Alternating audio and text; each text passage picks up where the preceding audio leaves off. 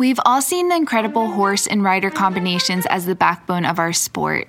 But what about everything else that makes the equestrian world tick?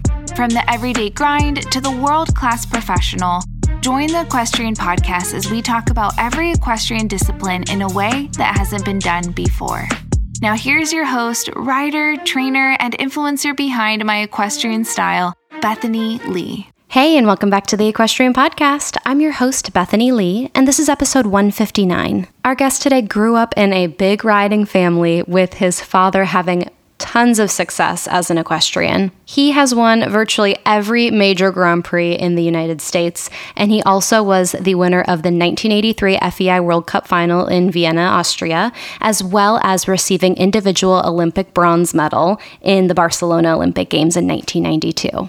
Even though our guest had seemingly a late start to the sport, he had incredible success early on and continues to have a successful program alongside his family. He has had a lot of great placings in the last years. He has consistently been on the top 30 on the Rolex and USEF National Show Jumping ranking list, as well as some amazing wins like the $100,000 World Cup qualifier in Quebec, Canada in 2012, as well as the $100,000 Angelstone Grand Prix and the $100,000 Grand Prix of Lake Placid. So without further ado, I would love to welcome our guest today, Nick Dello Joio. Thank you so much for taking the time. I would love to hear a little bit about your life and how you got to where you are today, but I would first love to hear about how you first kind of found yourself in the horse world. Oh boy. So for me, it started basically when I was born, not for me as a rider, but as far as in the horse world. My dad was a top rider for the U.S., and my mom and he have had a business since they were 18. So I was born into a family of show jumping. What was it? Yeah. What was that like? Did you feel like you had obviously like big shoes to fill? Was there pressure there? Had you kind of been in it for so long? No. I didn't start riding until I was I never was interested in riding. Riding wasn't for me. I went to school. I played all my school sports. I went to middle school in Palm Beach and did football, lacrosse, tennis. I was on the golf team. I did a lot of surfing, fishing. Summers where my sister, my mom, and I would go down to the Keys or the Bahamas and do more beach type stuff. And Dad was always just had the business and his own riding career, and he'd be off doing the horses. And none of us really had any real interest in it. I think my sister did ponies a little bit, but for me, no, it was all about school sports and being kind of at the beach. So everything but. Yeah, anti-horse, big time. I used to like to go to the show to watch Dad ride on a Sunday or something, especially as I got a little older because he had a couple of really good horses. So he was usually quite competitive. So that was always kind of fun, but just more to see my dad be successful, not because I was really into the sport that much. Yeah. So what changed? One year we were in, honestly, it's kind of cheesy, but we used to ride all the time on this island in the Bahamas called Harbor Island. And for some reason, I was always obsessed with the horses on the island. It was it's only 3 miles long, a mile wide, but there's this group of horses there. And whenever we'd go on vacation there, it was our home away from home. I'd always be I can't wait to get on the horses. I want to ride down the beach. I want to take out, I used to help the Rasta guy that ran the horse program there. I want to take all the clients out. And it was my thing. Loved doing it. But then I didn't ride at all in Wellington or when I was at home. And then that was kind of the start of it, I think, a little bit. And then I was oh, Dad, can I get a little horse that I can ride bareback around? He's like, no, it's a waste of time and money. We're not going to do that. But one summer we were in Valkenswaard before the whole globals and all that started. I used to have a 2-week circuit. And I don't know, this was a long time ago. This was when I was maybe 15 or something. And I went there for the 2 weeks and was just with, my mom, my dad, and my sister. And I don't know, I just thought it kind of translated from riding a little bit in the Bahamas to maybe I'll try riding here. I got nothing else to do here in Holland. So I'll try it out. And that was kind of a bit the start of it. And then I thought, okay, Nelson Pessoa gave me a horse, which was a pony in Europe, but it measured as a horse here in the States, which made it really hard in the jumper classes here because obviously its stride was a lot smaller. So I used to fall off a lot in the combinations and not get up the lines. And it was kind of a disaster. It was kind of a hit or miss. So I did that for, about a year. And then I think I gave up again, or maybe not even a year, and kind of gave up again and did more I went to high school in Boca. So then I was on the golf team there and just kind of busy being a high school student. And then, I don't know, then it kind of just, when I went to school in Boston for college, it kind of just, I got more and more into it. And I think I had good success quickly. And I feel like for me being a visual learner, growing up, immersed in this business helped me come a long way fast.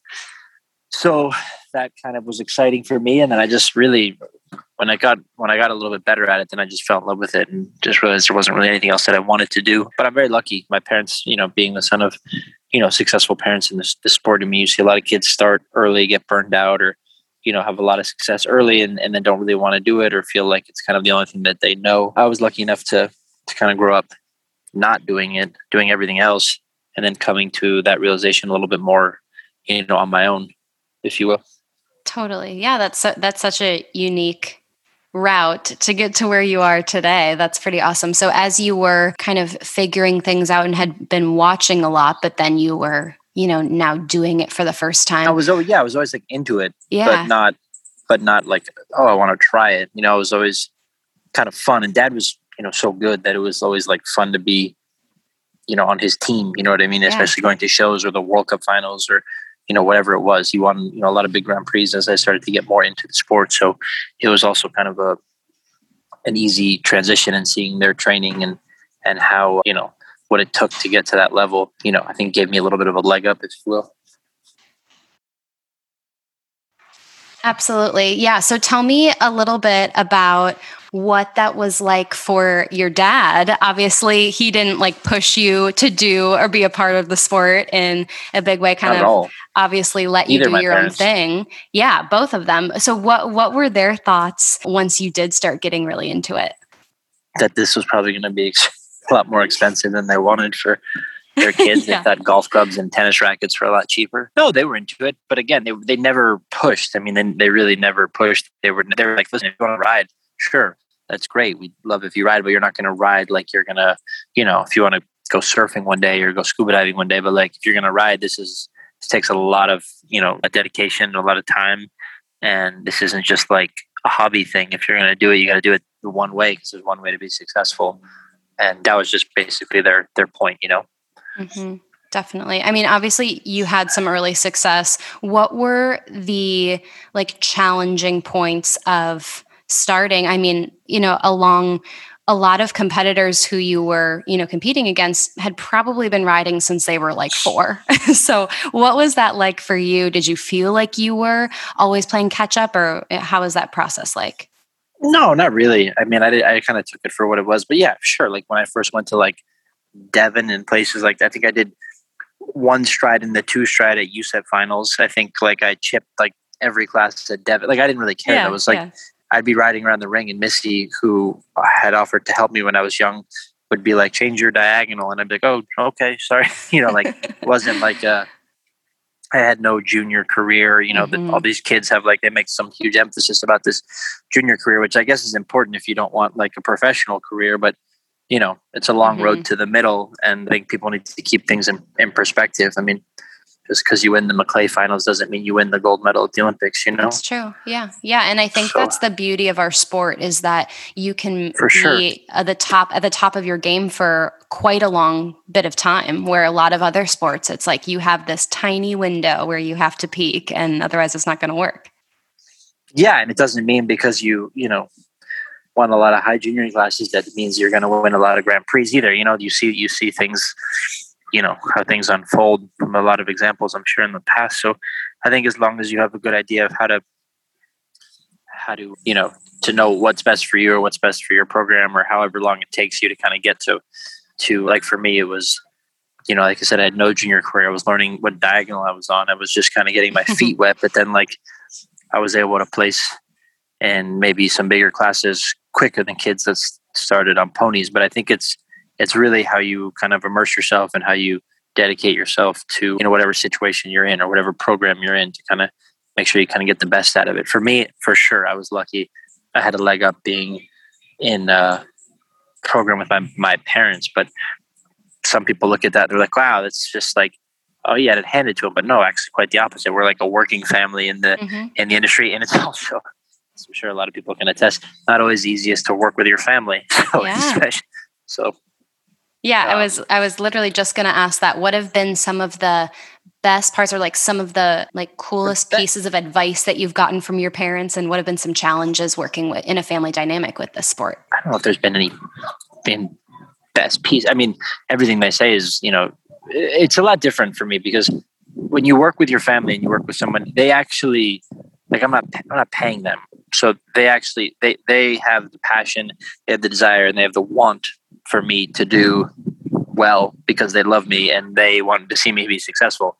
Whereas, you can't really, I mean, you can do that but it's different from like a client trainer based type relationship. You know what I mean? Yeah. So I think no matter whatever way you slice the cake, it's a little bit of an advantage if you have that on your side. So for me, I'm super fortunate to be in that position. And then on the downside, it's also like, it's you're working with your family, so you never really get that much time to, you're kind of, it's not really a separation, if you will. There's a lot of, your personal, it all kind of ties into one. Mm-hmm. So especially growing up, wake up in the morning, you'd be talking about it, breakfast, lunch, dinner, when you go to bed, when you wake up, on vacation. But at the same time, I think that also makes a difference to help, like I said, get you further faster, Definitely. So, you alluded to that you are a visual learner, which for this sport is so amazing, because there's so much to watch and, to be a part of and to experience visually. What are some, do you have specific people that you like to watch, or things that you like to do in order to kind of practice that visual learning aspect of your own training? I wouldn't say there's any, there's definitely a few riders to watch, but I think, you can learn a lot from all the, quote unquote good riders. Everybody does things their own way. Everyone has a different system. For me, I like to take pieces from everybody. I like to learn a little bit from everyone. What, it's not like scripture, what one person said that you have to do, or listen to some code. So, McLean Ward rides a lot different than Roger Boast. And, they both win a lot of classes. So for me, that's kind of the way that I see things for the sport. Yeah. Definitely. Yeah. You still have to figure out what works for you and all of your individual horses. Yeah. How many times do you go to a horse show and you hear someone screaming at their client from a jump, and they could be a trainer or a used car salesman? You have no idea. You know what I mean? It's really easy to put a hat on and say, you run this farm and, get deeper, get longer. So you got to be careful the route you take and the device you take. But for me, visually, it was, okay, I was lucky again, fortunate being in a business with two professionals that I, know what they're doing, but also watching their day-to-day work. And then getting to go to shows that say dad at the peak of his career, watching, the World Cup finals and watching, stuff like that, where you are watching the best of the best all the time. So for me, that was also super helpful. Totally. If you've been riding for a bit, chances are you have the blisters, saddle sores, and rubs on your feet and your heels to prove it. So, Dreamers and Schemers has amazing boot socks that are not only super cute, but they have a lightly padded and moisture-wicking footbed and flat seam toe to really protect those problem areas. But not only are Dreamers and Schemers socks a great way to express yourself in a subtle way, but they also have an amazing feature, and that is the black cuff at the top of the sock to prevent any pattern peekaboo in the ring. The super fun colors and amazing quality also extends to the other Dreamers and Schemers products, and those are the main chain leather belts and leather spur straps.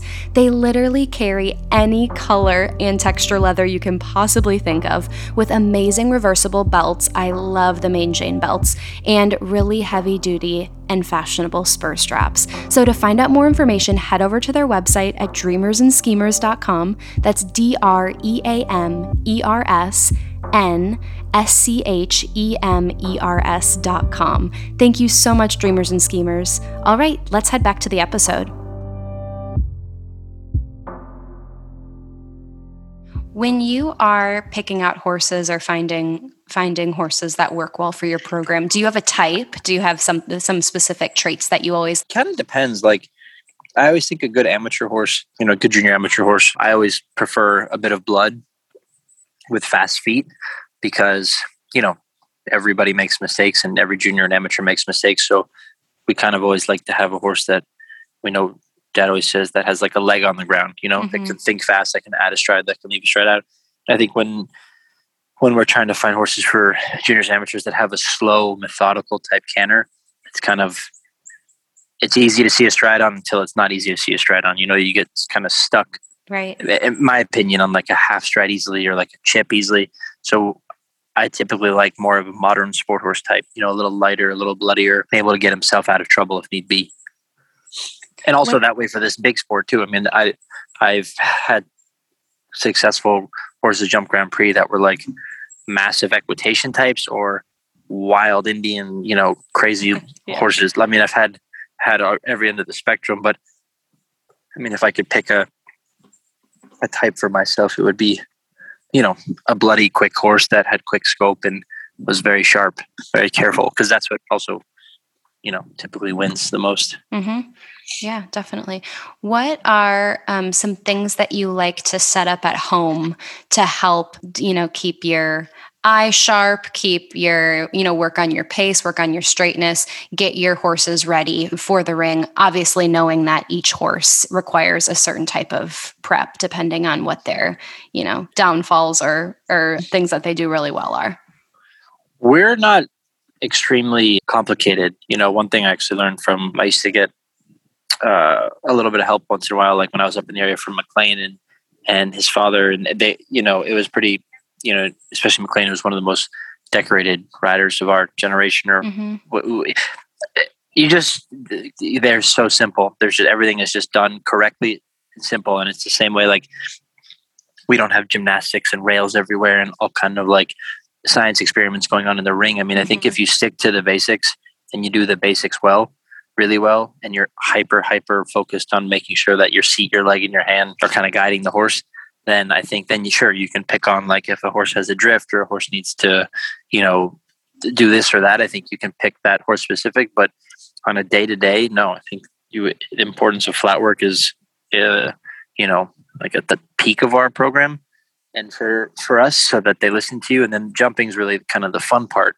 But a couple of little things would be like, a lot of time we set up a rail 9 feet out from a vertical, and we use that exercise a lot, basically for the rider to stay patient, because it's really hard when you can't, especially as the vertical gets bigger, to try to just focus on the rail 9 feet in front of the vertical and let the horse just jump the jump. I mean, that's something that I guarantee you, 9 out of 10 people have a hard time doing that.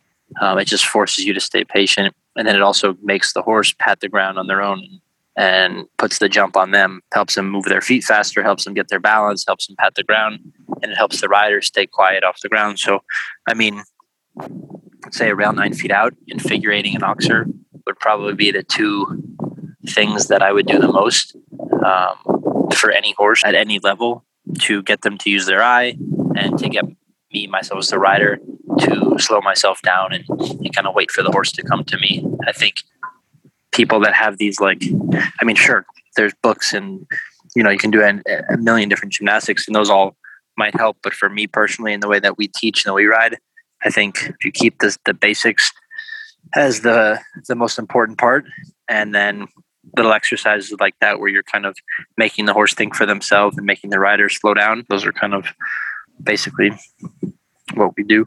Yeah, love that. Yeah, I think it's always important to remember not to overcomplicate things. So I think you can make this the most complicated sport in the whole entire world. Yeah. I mean, you can literally, and I'm sure you see and hear it all the time, you can make this the most complex sport in the world, but at the end of the day, most horses want to jump over the sticks clean, and the riders, get in their way. So I think, that's, I like to keep it simple and try to keep it simple for my students as well. And, I think it's 90% mental, and then 10% you need the right animal. And then, yeah. I think that's kind of that puts you at 100. Exactly. Switching gears a little bit, tell me, I know you have been a big supporter of Toys for Tots. So tell me a little bit about that experience and kind of what you're doing with that organization. We just had we had this barn barbecue that we would do every year, and it kind of got a bigger and bigger following from a lot of friends. And we thought to ourselves, it'd be nice to give back and do it. And, everyone loves the holiday season, and thought there's no better way and no better charity. For sure, obviously I can't say there's no better charity, but, there are so many charities about, cancer, poverty, and things like that. But I don't know, we just thought Toys for Tots was a little more fun, It's a little bit more festive at that time. And it was fun to have everyone to bring a toy to the party and see the Marines come and take this huge trailer loads of toys away, knowing that kids are going to have a little bit of a nicer Christmas. Definitely. Yeah. For anyone listening, looking for ways to get involved in something like that, where would you, what advice would you give, or where would you direct them? For our particular charity? Yeah. I think every year on, my Instagram or the website every year, kind of closer to the date, I think we usually start opening up a GoFundMe early November. Okay. And we, this past year was a little bit harder, just obviously with COVID and everything. It was harder for people to kind of come to the party, but I think we still did like 18 grand or something like that. But a lot of times in the past, we'll do like, 20 grand. And also, a ton of people come to the party and bring tons of toys. And it's really fun going to Toys R Us or Walmart or whatever with 20 grand to spend on toys. Imagine how many shopping carts that is. It takes forever. Yeah. But that also, and for us, that also makes it that much more special to actually go and physically do all the work to get these toys and then bring all the toys to the party and then stack them up. And the Marines come and, see their appreciation. They're telling us that we're like one of the biggest supporters in the county. And, that's kind of fun. We're thinking it just came from this little holiday pig roast we had to a huge party. Wow, that's so cool. Yeah. Tell me a little bit about an area of the industry of the horse world that you are particularly passionate about, that you feel like the rest of the equestrian community either just doesn't know a lot about or just doesn't talk that much about. I guess I'm passionate about the fact that I don't love how expensive it's becoming. Yeah, I think it's becoming harder and harder the price of horses, which has been driven up like astronomically. It's great if you're on the selling end. It's awful if you're on the buying end, and how expensive it is to horse show. And I don't really see a solution in the near future from the powers that be. I don't really think there's enough discussion or enough, people talk about it a lot, and it's like topic of, discussions on forums and stuff like that. But realistically, like if you break it down, why the costs are this, or why we're being charged to do this as much as we are, why it's increasingly getting more and more expensive. It just kind of be interesting. I'm guilty as well. Like I also don't look into it enough, but for sure, like I'm riding a horse from a friend of mine who lives in Europe, and she just got an FEI bill from a show that I was at this past week. And she was like, oh my God, like it's like thousands of dollars more per week to jump an FEI division than it is in Europe. But why? The same prize money, why don't we produce young horses in in America? Because it's too expensive. How are we supposed to buy a 5-year-old, bring it here, and there's no money in the 5-year-olds? It costs the same $1,000 to show it for the 3 classes for the week.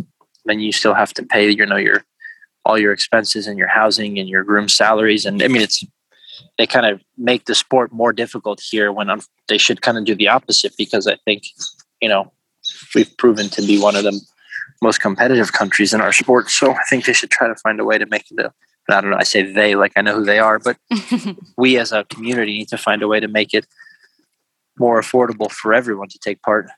Yeah, it's one of those topics that's, I think, extra tricky because there isn't a cut and dry solution to it. It's just going to take more and more people trying to start a conversation and talking about it. But I think there are some, people and some organizations that are trying to create more grants and scholarship programs. And that's, I think, a step in the right direction. But that's a step in the right direction. But then on the flip side, it's hard because like me being on the business side of it, and this, how I earn a living is like,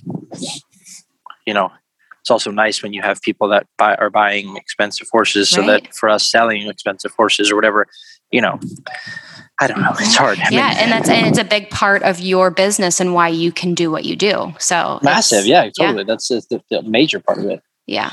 Yeah. So it's just kind of like a double-edged sword in that way. So I don't really know the solution, but I think it's going to get to a point where it's going to be, unaffordable for most people to show jump, which is hard.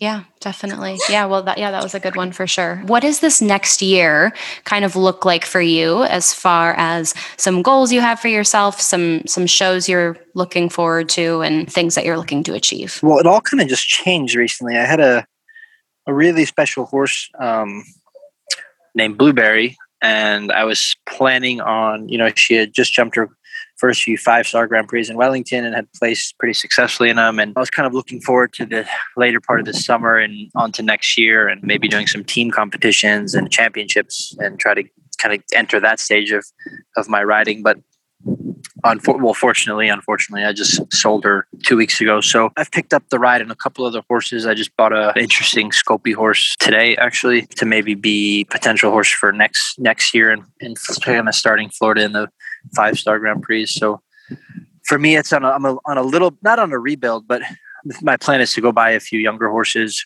and develop them. I have a few older ones that I can kind of step up into the Grand Prix for the rest of the summer. I use those a bit and try to come out next year with a good, strong group of horses again. Love it. Awesome. Again, the beauty of the sport is that you can obviously when the opportunity arises, it'd be amazing just to keep all your great ones, but to be able to sell some. Yeah. If you look at horses that I've been successful with in my time jumping Grand Prix, I think I've never kept one. I've kept one. And the one that I kept ended up going lame, so I couldn't ride her anymore. Yeah. She's turned out in Europe having babies. So, for me on the professional side of things, it's like I've always been there. Bring them to the top and then move them. Mm-hmm. Yeah. Yep. Definitely. But there's no rhyme or reason. You can never predict what is going to happen. That's for sure. No, not at all. Well, Nick, thank you so much for taking the time to chat with me. I know you're like right in the middle of a horse show, so thanks for taking the time of course. to chat with me, and I wish you all the best. Thank you. Thank you so much. It was good talking to you. All right, that is all I have for you today. Thank you so much for tuning in. If you liked what you heard, please take a minute and write a review on iTunes. I would so appreciate it. It helps people like you find the podcast, and it helps me get some killer guests. Thank you so much, and I will talk to you next week.